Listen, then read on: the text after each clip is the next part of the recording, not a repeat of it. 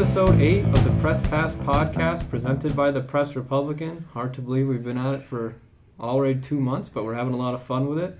Today we are here with Editor-in-Chief Joe LaTemplio, Night Editor Ben Rowe, Staff Writer Robin Cadell, and here I am truly, Sports Editor Joey LaFranca, and we're excited to do another episode. But Joe, how are you doing? Good, Joey Bats. Thanks for hosting again. Yes, I'm getting very good at the intros now. A little shaky at first, but I've gotten a little bit better. But Ben, how are you? I'm doing well. You know what I was thinking? 2 months. There's been a lot of news. There has been a lot of news. And It doesn't feel like. We've been chatting about a lot of it. And Robin, your first time on the pod, how are you doing? I've been kidnapped. Don't believe her, folks. So right off the bat, we've already gone over. Let's not try and yell. Robin yells right off the bat. Really made a great entrance onto the show. So there we go. Robin has not been kidnapped. She probably is here against her will a little bit, but we figured we'd have her come on today. But Joe, I'll kick it right to you, like we're kind of doing now. You know, what's going on this week? Yeah, well, the big news this week, there's a lot of big news, actually, but one of the big things that we're doing around here, as we've done for many, many years in the North Country, in early September, is celebrate the Battle of Plattsburgh. The Battle of Plattsburgh, of course, happened September 11th, 1814, a pivotal battle in the War of 1812, where the Americans, led by Commodore McDonough, defeated the British, and ultimately we won the war and secured our American country. You're welcome, America. Yeah, right. Happened right here in Plattsburgh. The Battle of Plattsburgh, I'm sure it was celebrated for 200 years around here in some form or another, but it really picked up towards the end of the 20th century when organizers saw the bicentennial of the battle in 2014 on the horizon. So for about 14, 15 years, probably in the late 90s, they really picked up steam to make it a big celebration, a week long or even longer, leading up to the bicentennial, which was the flagship celebration of the battle. It had week-long events, parades, music, arts, culture, history, of course. It was quite a spectacle, and it was quite an educational journey, so to speak, all those years leading up to the bicentennial, and we covered it like crazy over the years. And Robin has been around almost as long as I have here at the Press Republican, more than 30 years, and I'm sure you remember a lot about the Battle of Plattsburgh, don't you? A little here and there. Usually I scheduled my vacation around the Battle of Plattsburgh, but I did do preview come-ups to the battle. And so this year, if you weren't here for 2014, the 1814 Commemoration Inc., who are the new group who are handling the Battle of Plattsburgh, you can see a lot of the 2014 bicentennial videos and things online at their website if you want to check it out, because they're having a virtual commemoration this year. So there are some live events coming up the next few days throughout the weekend, but there are also things online that you can look at, you can reflect back on. And if I remember correctly, Robin, this new group, after the big 2014 celebration, the organizers wanted to kind of pass the baton to a new generation of organizers. Is that right? Or well, I don't remember that, but what happened more recently, because with the outbreak of COVID, because basically when that happened in December, the people who were volunteers for the Battle of Plattsburgh were told that the city would no longer support it. Well, the city first was going to support it for another year. Then COVID happened, and then they couldn't support it at all. So these volunteers stepped up into the void, created a non-for-profit to get what we have today. So they did this by the seat of their pants. Their president is Tom Donahue, and he's the one who's leading this with a bunch of other volunteers. Some are Battle of Plattsburgh regulars, and others are new people, new blood who have come in, because some of the names, I don't know who these people are, but they have worked on, what we have now. And, over the years, Kit Booth, Gary Vancore, Keith Herklow, a lot of those guys did a lot to keep the history alive Right. of the battle.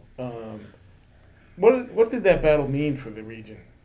For battle, I mean, we would be speaking the King's English if that battle didn't happen. And also, we would not be in Clinton County. We would be in a province called Columbia. I think that's what they wanted to call this region of it. But also, what it gets lost is, I'm originally from Maryland. So at the same time, well, a little after the Battle of Plattsburgh was the Battle of Baltimore. Bladensburg, yeah. Everybody knows the Battle of Baltimore, like Fort McHenry. So that gets big play, where even though they had less casualties than what we had here at the Battle of Plattsburgh. Yeah, and so you mentioned you're from Baltimore too. We didn't. I'm we didn't not give, from Baltimore. No, I mean, you're from Maryland. You're from But- Maryland. Yes, I'm sorry. Let's be correct. But you mentioned Baltimore, and Yeah. we forgot to do our little intro that we do at the beginning. But What? can you tell us a little bit about yourself for all of the listeners, so everybody kind of knows who you are a little bit more? And we know for sure you're not from Baltimore. No. Okay, a quick history geography lesson. Okay, Maryland is a mid-Atlantic state. Okay. I love this. And I'm from the eastern shore of Maryland, which is a peninsula we share with Delaware and Virginia. So on the Atlantic seaboard side, it's, Delaware and Virginia. Then you have the Chesapeake Bay, which divides Maryland from the western shore and the eastern shore. I'm from the eastern shore. Okay. All the madness, Baltimore, Washington, D.C., all of that is on the western shore. Yeah. So people try to escape that to come where we're at to go to the beaches. Okay. So that's it. So I grew up there. I started journalism at my high school newspaper, Yearbook. I was a photographer. I wrote articles. Yeah. I majored in journalism at the University of Maryland, College Park. Terrapins. Yeah. Go Terps. I landed here in 1987, January 9th, 1987, at the old Clinton County Airport. This is what Uncle Sam brought me here at Plattsburgh Air Force Base. So when they were reducing their forces, I dusted off my journalism degree and landed here. Jim Dinko, thank you, Jim, hired me, and I'm here. So that's my story. Well, first of all, thank you for your service to our country and to the Press Republican in our community. Yes, of course. We have certainly seen a lot in our careers together. I sat next to Robin for 30 years. Yes. And tell everybody what you say about me. What do I And say the about longest you? relationship. Yes, that I've ever had. But I didn't have to commit. Exactly. There you go. There It's you go. it's been quite a ride. Very enjoyable. And quickly, I know Robin, you're busy. You got to go. But another historical thing we're commemorating this weekend on Friday is the 19th anniversary of September 11th. We were both here that day. Certainly a solemn day, wasn't it? Yes, it was. I remember I was living on Stetson Avenue in the city then, and I saw the first plane go into the tower, when they were showing the loops on TV. And I knew from my military service, I knew it was an attack. I knew this wasn't a random thing when the second, it was such. So I knew that we were going to be figuring out how we're going to localize in this. But what I remember is Julius Cook, he was Aguazasi Mohawk. He was the superintendent welder for the World Trade Center. So he was deceased, but one of the things that I did is I went up to Aguazasi and I talked to his widow about what his thoughts would have been if he was alive. And she talked about, there was also another incident when they tried to bomb the World Trade Center. He had been around for that. 93, Yeah, so she recalled that I talked to her, and I also talked to the Iron Workers Union up there at Aguazasi, because when the planes were going over, they had guys up on the buildings who watched everything. And so that's how I localized it, by going to the iron workers at Aguazasi. That's always something that's interesting that we try and do is we'll always try and find that local angle to things, and that's a very interesting angle.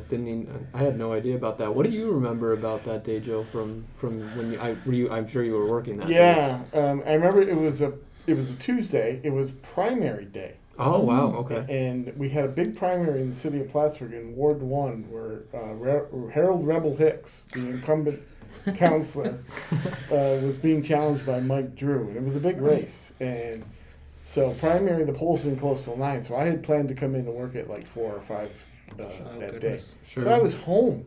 Oh wow. All morning long, out in the back. It was a beautiful day. It was like 80 degrees and sunny. I was in the backyard doing work, mowing the lawn, working on the pool, whatever. I didn't get in the house until like afternoon, 12:30.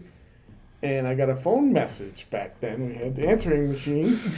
And it said, primary day's been canceled because of the tragedy. Come in the office now. It was Jack Downs. Yep. I'm like, tragedy? So I turned the TV on, and I saw Tom Brokaw explaining how the Twin Towers had just collapsed. And I saw footage, and I could not believe it. Wow. So needless to say, I came right in, and we started working on stories. I remember Plattsburgh State, Dr. Judson was the president at the time. They had a candlelight vigil and at the College Center in the evening because a lot of the students were from the city and had family affected. Sure. It was quite a somber scene. Kids were upset and crying at the college, and it was certainly shocking. I know from my standpoint, I was so young. I have memories of 2001, but in terms of the actual Twin Tower, I don't have any type of memory of it. But the one thing that I will say is obviously over time, it's one of those things where you don't have to necessarily be in there in the moment to realize the impact of it, and it's just.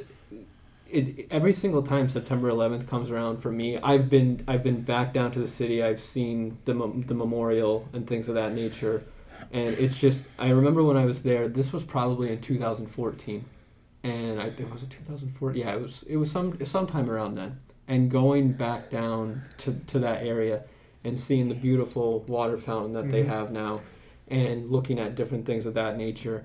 It's so impactful, and I remember I was there with my mom and my dad, and we were going down. My dad's originally from the city, but we were down in that area. We had made a trip down there to watch a Yankee game and things of that nature, and we went to see that site. And when I was there, it was eerie.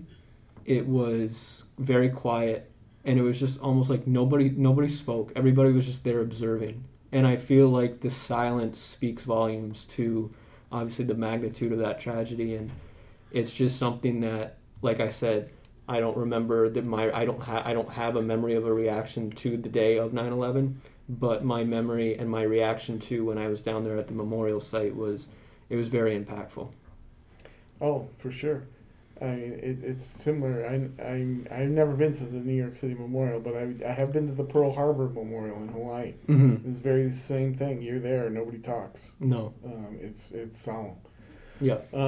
Yeah. So, quite a day. And to think it's almost 20 years past, so that also speaks to something. Yeah, hard to believe. Yeah, very very hard to believe.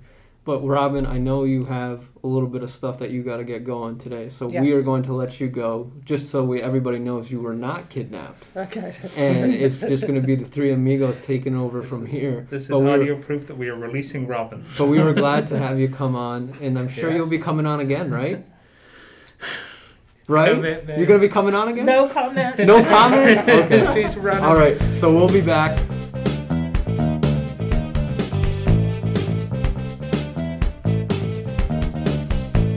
And we are back. Joe, Ben, and Joey, back with you. The three amigos, right? Yes, sir. Beastie Boys. The Beastie Boys, yeah. So we have a couple other things that we wanted to talk about. Basically, the two bullet points that I think we really wanted to touch upon are school and sports. And we'll first start with school. But, school is back in session in various capacities.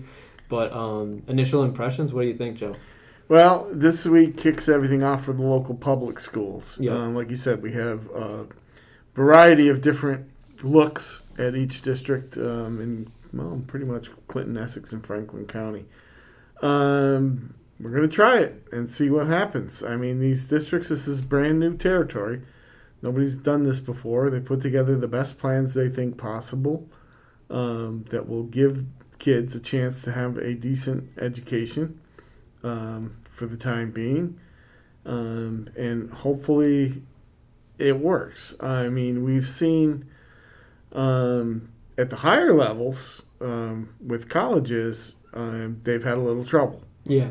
It's a little different situation. Obviously, kids in college are on their own. They don't have the structure and supervision as you do in K through 12. But the alarming thing that we've seen is what happened at SUNY Oneonta, Plattsburgh State Sister School, where they have had close to 700 positive cases in a very quick time.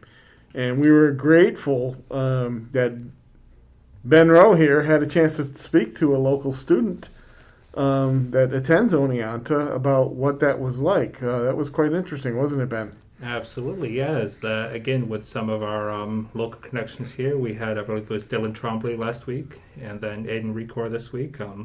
Names that are probably familiar to sports fans around here. And just the fact that, kind of you can read about it in headlines as far as the statistics, but then to think that those kids were in the hot zone, as Aiden said, seeing the daily numbers just tick up. As I've said before, part of this whole experience for me has been, to the credit of the health departments, all around the state, is the daily reports. And I'll always remember, looking back at this moment 50 years from now, I'll always remember seeing the daily reports that come in. And Joey and I have talked about this before, just poring over them and being like, all right, what's the number of the day? Oh, that's not good. What's the number of the day? Oh, okay, that's okay. Yeah. And and again, as I said, I think I said like a podcast or two ago, is that for around here and around, well, I'll preface the story. Around here, for a while, the numbers floated from like 2, 4, 6, down to 2, 2. Mm-hmm. And then we had the Essex Center, where suddenly it spiked. And that spike, just seeing the numbers, like, it makes your heart jump. It's like, whoa, where did that come from? How did we get here? We were doing fine. Yeah. And then to hear Aiden, the SUNY Oneonta student, talking about how one day, the college sent out a survey every day saying, okay, here's the number of cases on campus. You have 2, and then the next day you have 10, and then a day from there it goes up and up, and before too long, literally in the course of not even a week, they were at 100 cases, and it just kept climbing from there, and it was very alarming. And as he said, once it breached 100, the sense on campus was, okay, when are they going to send us home?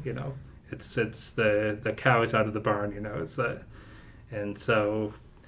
And, in talking to him and his parents, is that they felt it was the right move to say, for the safety, got to go to virtual. So, but hearing him say, it started out with 2 cases, I mean, you can't help but think of right up at SUNY Plattsburgh, where right now, as far as I know, Joe, the count still stands at 2. As far as we know. It's 2 right out of the gate, and it's stopped there. And it's zero active, though, right? It was like 2 overall, but it's 0 active right now? If not, it's close. Okay. Okay. I mean, I can't imagine being a freshman going off to college. Normal circumstances, it's tough enough. I was actually going to pose the question to you. I was going to say, go back in time and pretend you're going to college now, Joe. What are you thinking? I'm not going. Okay.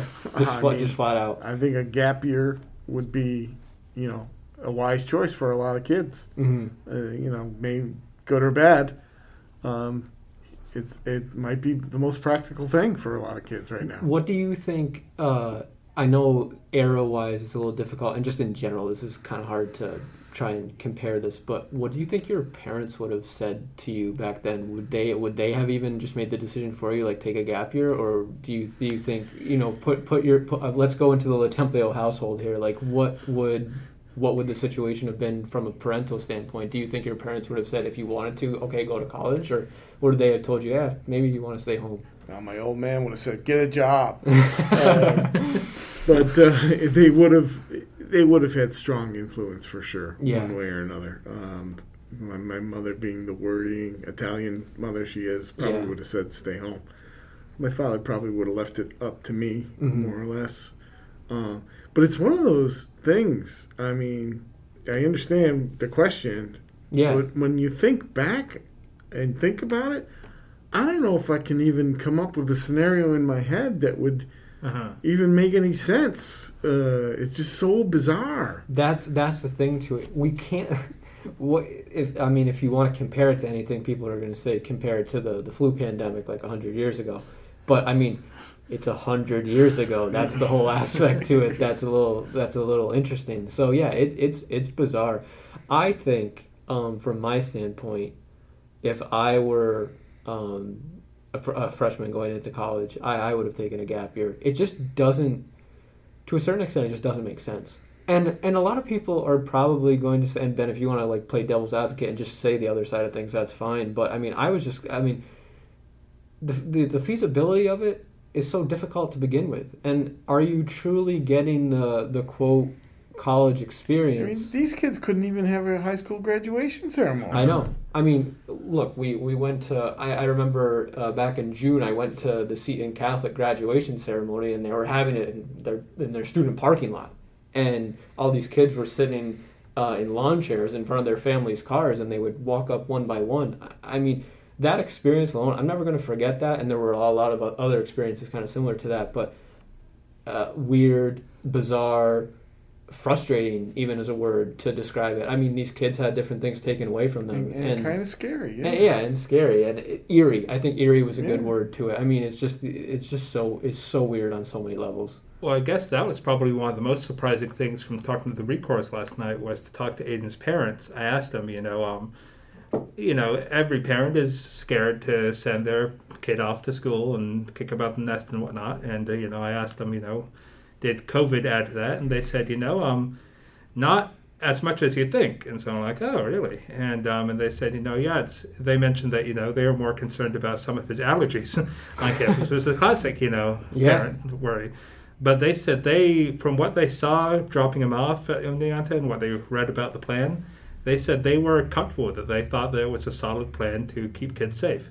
And, obviously there's variables in that, the parties and whatnot, that any plan can go awry when you throw those in. But I thought it was interesting that they wanted him to get as much of the college experience as he could, even with COVID. And so they, I think part of this is that, the schools, they put together plans, they put them out there, and they hope that the parents are comfortable with them. So I thought, and as I also said to Aiden's parents, is the fact that there's going to be, and of course on the podcast we pass no judgment for that, but there's got to be a lot of finger pointing in all directions when things go wrong. There's got to be some people who point the fingers at the party kids, but there's also got to be plenty of people who point the fingers back at the school and say, hey, you didn't prevent this. But it's just the fact. So to hear, some parents say, the college with this crazy situation, they did the best they could. I thought that was interesting. And in your story, I don't know if I saw it in your story. I know I saw it somewhere. Didn't Aiden say something to the effect of having a plan is one thing, enforcing it is another? Uh-huh. And he said that, yes. Right? Uh-huh. And I think that speaks volumes. Uh-huh. It's if you don't enforce the plan, it's just eyewash. It's window dressing. There's nothing. It holds no value if you just have a plan. To be like, all right, well, we had a plan. Well, if they didn't follow it, that's their thing. But to a certain extent, the colleges need to enforce it, and there needs to be self-enforcing too from each student. And that's the only way this is going to work. Because if you have one odd duck, it's going to ruin everything. Yeah, and there's some of that same talk is surrounding the situation regarding high school sports. Yes. One of the arguments for having sports is that it is structured. It is supervised. And kids might have a less chance of getting COVID in that environment than they would unsupervised, unstructured, running around campus or off campus. Right. So there is something to be said for that. Having a plan and supervising it and enforcing it, for sure. And speaking to that plan... Segue. Yeah, perfect. Perfect segue. We're getting really good at those. But so where the sports scene is at now, I would still say it's in a state of flux because my observation has been this. You have in late August, I think it was it was before September 1st. So late August, you have Cuomo comes out and says certain sports can be allowed. That would be Governor Andrew Cuomo from New York State. That would be correct. Not his father, Governor Mario Cuomo. Who I also covered. Joe is old. So Cuomo comes out and says certain sports can be allowed. Okay, that's step one. Step two was the New York State Public High School Athletic Association establishing guidelines. Their guidelines come out on Friday at 7:58 p.m. I know both you and Ben know how I felt about that. A little frustrating to say the least, but I will preface it by saying there's a lot on their plate. Yes, I was frustrated that it came out late, but I do understand there was a lot for them to handle. Nobody cares what you think. Okay, well, regardless. On the podcast. I would like to think that people do. But, so they come out with their guidance last Friday, and it basically says, okay, we agree with what Cuomo announced as the guidance from New York State, and here's our guidance. And it has a lot of different things. It says certain sports can be allowed, other sports can't. Some of the sports that can be allowed, for example, would be like soccer, cross country, swimming. And golf, because golf in some sections in New York State is actually a fall sport. And then some of the higher risk sports for the fall season would include football and volleyball. Those are not allowed right now. Cheerleading. And cheerleading. Now, everything can practice. All the sports can practice. The key is the higher risk sports, like football, can't play. So here we are with that. Now you get to the point where we're trying to figure out what exactly is going to happen from here. So essentially what NISFA did was they said, okay, each of the 11 sections can now decide on their own what to do. That's where I feel like it gets so hairy. To a certain extent, it's almost like, and I don't know what else they could have done other than just made a ruling for everybody and said you have to follow this. But at that point, I don't think that's fair because New York State is so big to begin with. But essentially what happened is NISFA went, okay, here's the rules, dump it on you, and you figure it out from here. And that's where we're at now. So to localize it, Section 7 is trying to figure out the feasibility of whether or not that games can be played. Right now, they're still in the stages of, can we hold a practice? Mm-hmm. I had a one-on-one interview with the Section 7 Executive Director, Matt Wallentuck, earlier this week, and we talked about a lot of things like that.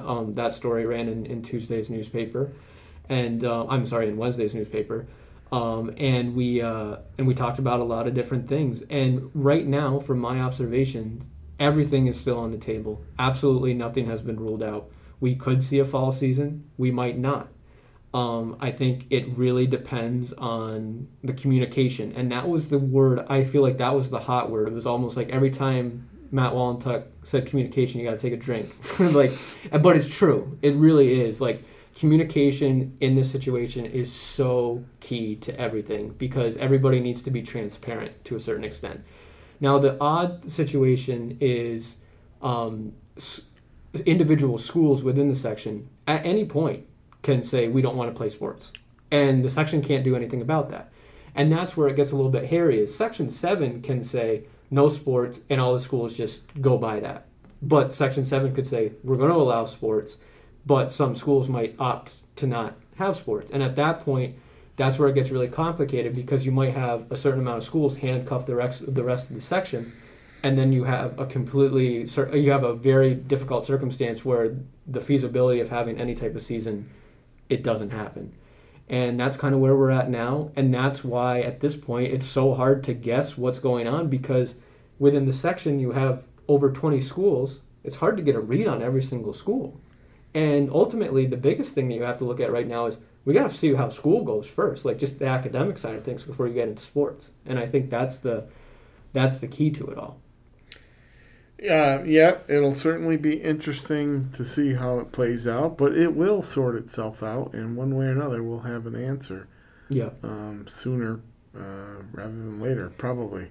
Well, yeah. I just find it interesting that, in being a witness to the sports section for going on 7 years now, yeah, and hearing about, the NISFA and the Mountain and Valley. You've never heard these things come up as much as they have in the past couple months. You've just seen. He knows Dr. Zayas. Yes, and yes. Dr. Zayas. But is that I've always found it interesting how there is such an infrastructure, even if I don't know all the ins and outs of it. There is an infrastructure running state sports, like making sure this conference plays here and this game is hosted here and blah blah blah. And then this year has been a strength test. It's shaking the infrastructure to see, okay, here's this, crazy situation. Does the power structure work to keep things going? And how it all works out at the end of this year will be a true testament to, how did everyone respond to a crisis? So. That's a good way to look at it, Ben. I mean, the model, does it hold up?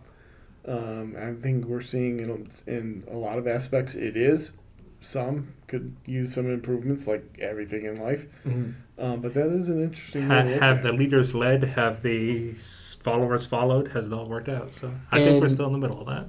And to add one more thing that I wanted to really stress from my interview with Matt Wallentuck is he said the biggest takeaway that I had was this, and I completely agreed with it, and I think it's the right thing. Section 7 is going to do what they can to try and create an outlet for sports. It has to be safe, obviously. They're not going to force anything. But Matt really stressed to me that they are going to do everything they can. So at the end of the day, regardless of if they say yes to sports or no to sports, they can say to the student athletes and the coaches and everybody else involved in the sports scenes, look, we tried. We looked at every single avenue. We tried to see if this could work. And this is what our conclusion came to. And he said, at the end of the day, we're going to be okay with whatever we decide on. And that spoke volumes to me. So for anybody, whether it be a student athlete or a coach who looks down upon Section 7 right now, don't. Because they are trying. It's just the odds are stacked. The odds are stacked against them. I mean, this is a situation that no section, no New York State New York State Public High School Athletic Association has ever had to face before, and it's so unique. But you just have to trust the decision makers at this point, and I feel like the biggest key is be patient.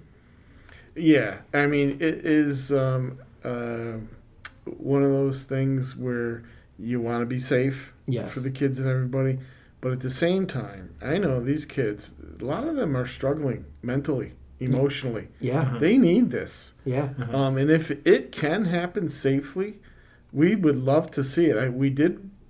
This newspaper did editorialize saying it's probably not a good idea to have sports. But it also talked about the importance of it and what kids get out of it. And that can't be lost.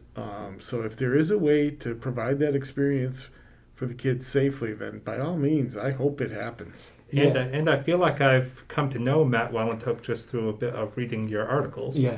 I've never spoken to personally, but he strikes me as the kind of person that if there's anyone who wants local sports to happen, he's one of the top ones that no matter how kind of he would see it through. Yeah, and he's on their side. And that kind of brings me to my final point that I was going to make is I want sports to be back. I'm tired of writing these stories about, all right, well, this is what's happening this week within, state sports, and this is what's going to happen next. I just want to write a story about something that has a final score and something that, a big moment happened. So one team was happy and another team was sad. Maybe I have to talk to one coach that might yell at me a little bit. I don't know. I want that. That's the stuff that I thrive off of. I don't thrive off of calling Matt Wallentuck. I like Matt Wallentuck. I get along with him very well. But I'm sure Matt Wallentuck doesn't want to be talking to me about this stuff either. We just want to be at a sporting event. I would kill but I would really do a lot of things to try and I would love to tomorrow if you told me, hey, Joey, there's a soccer game and you can go out and cover it. I would be there and I would probably show up 3 hours in advance just to really enjoy the day because that's where I'm at right now. It's so frustrating with what's going on. But I mean, as much as when sports went away in March, I did some of the fun stuff. I did the brackets. I did, different things. I went into flashback photos, things of that nature to try and, keep the sports talk alive and well. But I'm ready to get back to sports as much as everybody else is. The key is you have, the passion that I'm expressing right now. you can't let the passion get ahead of, the precaution that needs to be taken because COVID still is around, and that's the tough thing. But, I wanted to really stress that it's so crucial, not only to, obviously the student athletes, but this is what my job is. Like that, this is what I do. I'm not here to, I've joked, I said, I'm not here to write a story about politics. That's not what I want to do. That's not why I'm in this. You want to cover the 20-acre touchdown. Yes, exactly. Exactly. My favorite move. My favorite play, the 20-acre touchdown. Exactly. But I mean, there you go. There's my little sports rant. So I like to listen to the Michael Kay show, and Don LaGreca does a lot of sports rants. So that's my little sports rant. But we do have one other sports topic to talk about. Yes, we do. Okay, so you can. And I know Ben Rowe will tell you. Yes. It's probably no fun to get whacked in the throat with a tennis ball. Have you ever been hit directly in the throat with a tennis ball, Ben? I have not ever been hit, but anyone who was, I believe, it must have been Saranac Central School when I was, Joey might remember the story, when I was an erstwhile photographer going around to get sports photos back in the day. Okay. This is definitely before my time, so... Yes, and so, you stay, one of the best positions to get a good sports photo for basketball is kind of behind the hoop, like looking at the players as they're running up and they're dribbling and all that. Yeah. And so I'm there, and I got my lens up, and I'm zooming in on the player, and I don't see that the ball is kind of coming toward me. And then so I lower it to kind of block it, and it takes one bounce, two bounces, and finds my royal jewels right in the middle. And I kind of keel over, and you can hear from the crowd just as audible, oh. Well, I never heard that story. That's such a good story. I'm all right. Meanwhile, Ben is like, need a minute. Yeah, see, that's the thing that I feel like always everybody has to be aware about is there's going to be those moments where those type of things happen. But what happened on Sunday at the U.S. Open was interesting. I'll let you go ahead, then I'll have my piece. I was just going to say, Novak Djokovic, in frustration, whacked the tennis ball. It hit the lines judge, hit her in the throat. He got tossed from the match. Yep. Good decision, I say. What say you? Okay. So, I looked at the video. I've watched it over and over. Yes, he was frustrated, but it was not like he hit the ball underhand. Sidearm.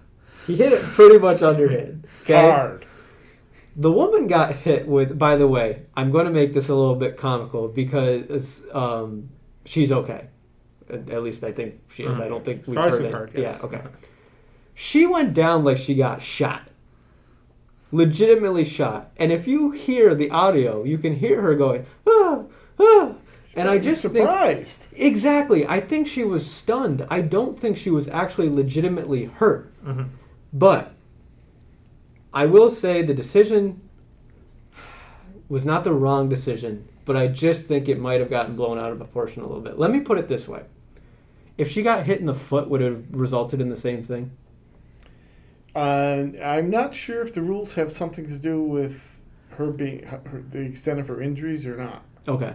So I don't know. I thought it was something improper ball handling. I read something that said that it has more to do with like hitting the ball in frustration than hitting a person. But yeah, that's part of it. I think if you hit it in frustration and hit the wall, it's maybe a point or something. Yes. But if you hit a person, I think it's different. Let me put it this way. I don't disagree with it because let's put it in a different scenario. Okay, we'll go hockey for you, Joe. Tuukka Rask. Okay, unfortunately he didn't play in some of the playoffs this year, but mid-season game gets scored on, grabs the puck out of frustration. He just throws it. Doesn't know where he's throwing it. He just chucks the thing. Hits the official in the neck. What's going to happen? He's gone. So he's gone. Yeah. So I put it that way. That's another thing. All right. Another example. LeBron James has a temper tantrum, throws the ball, and then all of a sudden, these are bizarre scenarios. I kind of would actually want to see some of these happen if everybody would be okay at the end. But throws the ball, hits the ref. What's going to happen? Ow. Probably going to be ejected. A couple of years ago, there was, who was it? Guy on the Blue Jays. I think his name was Brett Lawrie. Or Laurie or something. Yeah, Laurie. He he was really arguing with an umpire. He slammed his helmet down, and he was just like slamming his helmet down. What happened? The helmet somehow bounced perfectly and hit the umpire. What happened? He got ejected. Absolutely. So with that all in mind, I don't disagree with what happened, but I do disagree with, I think if the woman didn't react the way she did and she would have been like, oh, no, I'm fine, I think it would have resulted in something different. But we don't know. Maybe so, but that didn't happen. No. The message is don't have fits of anger. Yes, that I agree with. So maybe, that goes for all aspects of life. Yes. I guess my biggest defense is my biggest argument is I don't disagree with him being ejected or whatever the actual tennis term was. The tennis term is really weird. Disqualified? I don't even think it was disqualified. It was something very strange. It began with a D, though. Yeah. DQ'd. But I think my biggest thing is I feel like it kind of got blown out of proportion. But I don't know. We don't know. I wasn't the one that got hit in the neck with a tennis ball, but just watching the reaction, it was like, all right, yeah, it's a tennis ball. I don't know. It was just a little iffy to say the least. But me and Joe on Sunday had a pretty interesting debate, and I actually said at one point, this sounds like good podcast fodder. So I advocate for just those rooms that you can pay money to go and smash plates in them and just let your anger. They need those at tennis courts where Djokovic can just go in and just get his frustration. Yes, as Ben pointed out, tennis seems to be one of those sports where those tempers flare. Yes, as we've seen over the years. Yeah, no, exactly. Are you serious? No, you cannot be serious. Who was that? Was that McEnroe? Yeah, I believe McEnroe actually gave a take on that the other day, and he said that it was the right call. So for McEnroe to say it, I feel like that's the king of temper tantrums. Yes. So I will say, tennis players, are you okay? You don't seem well. Whatever happens, just breaking the racket. That still happens. Mm-hmm. I mean, those rackets are pretty expensive now, though. But I will say the significance of that was pretty big. I mean, Djokovic was the number one seed. Oh yeah. So, I mean, that's why I was, LeBron James is a good comparison. So imagine what would happen to LeBron. I mean, he's, huge. I will say this right now. As of now, LeBron James is the best player in the NBA. Ooh, I know that you're saying that Mr. James Harden is. I will say that's for another podcast. That's for another podcast. I will say this, though, flat out. Michael Jordan is better than LeBron James. I will argue that. We can leave it at that. And there we go. Yes, and we can't forget, we have to do our sign off. Yes, and I have to say one other thing first. We kind of been leaving it out. Was don't forget you can find us on iTunes and SoundCloud. You can rate, review, and subscribe to us for free. You can also find our podcast on PressRepublican.com. We made that free as well. So you can find us everywhere. We are working to get our podcast on a couple other spots as well, and we'll see how that goes moving forward. But Spotify's. That's right. Hey. That is one of the spots. But otherwise, Joe, we have the sign off. I will leave it to you. Thanks for listening, and wishing you all some weak side health.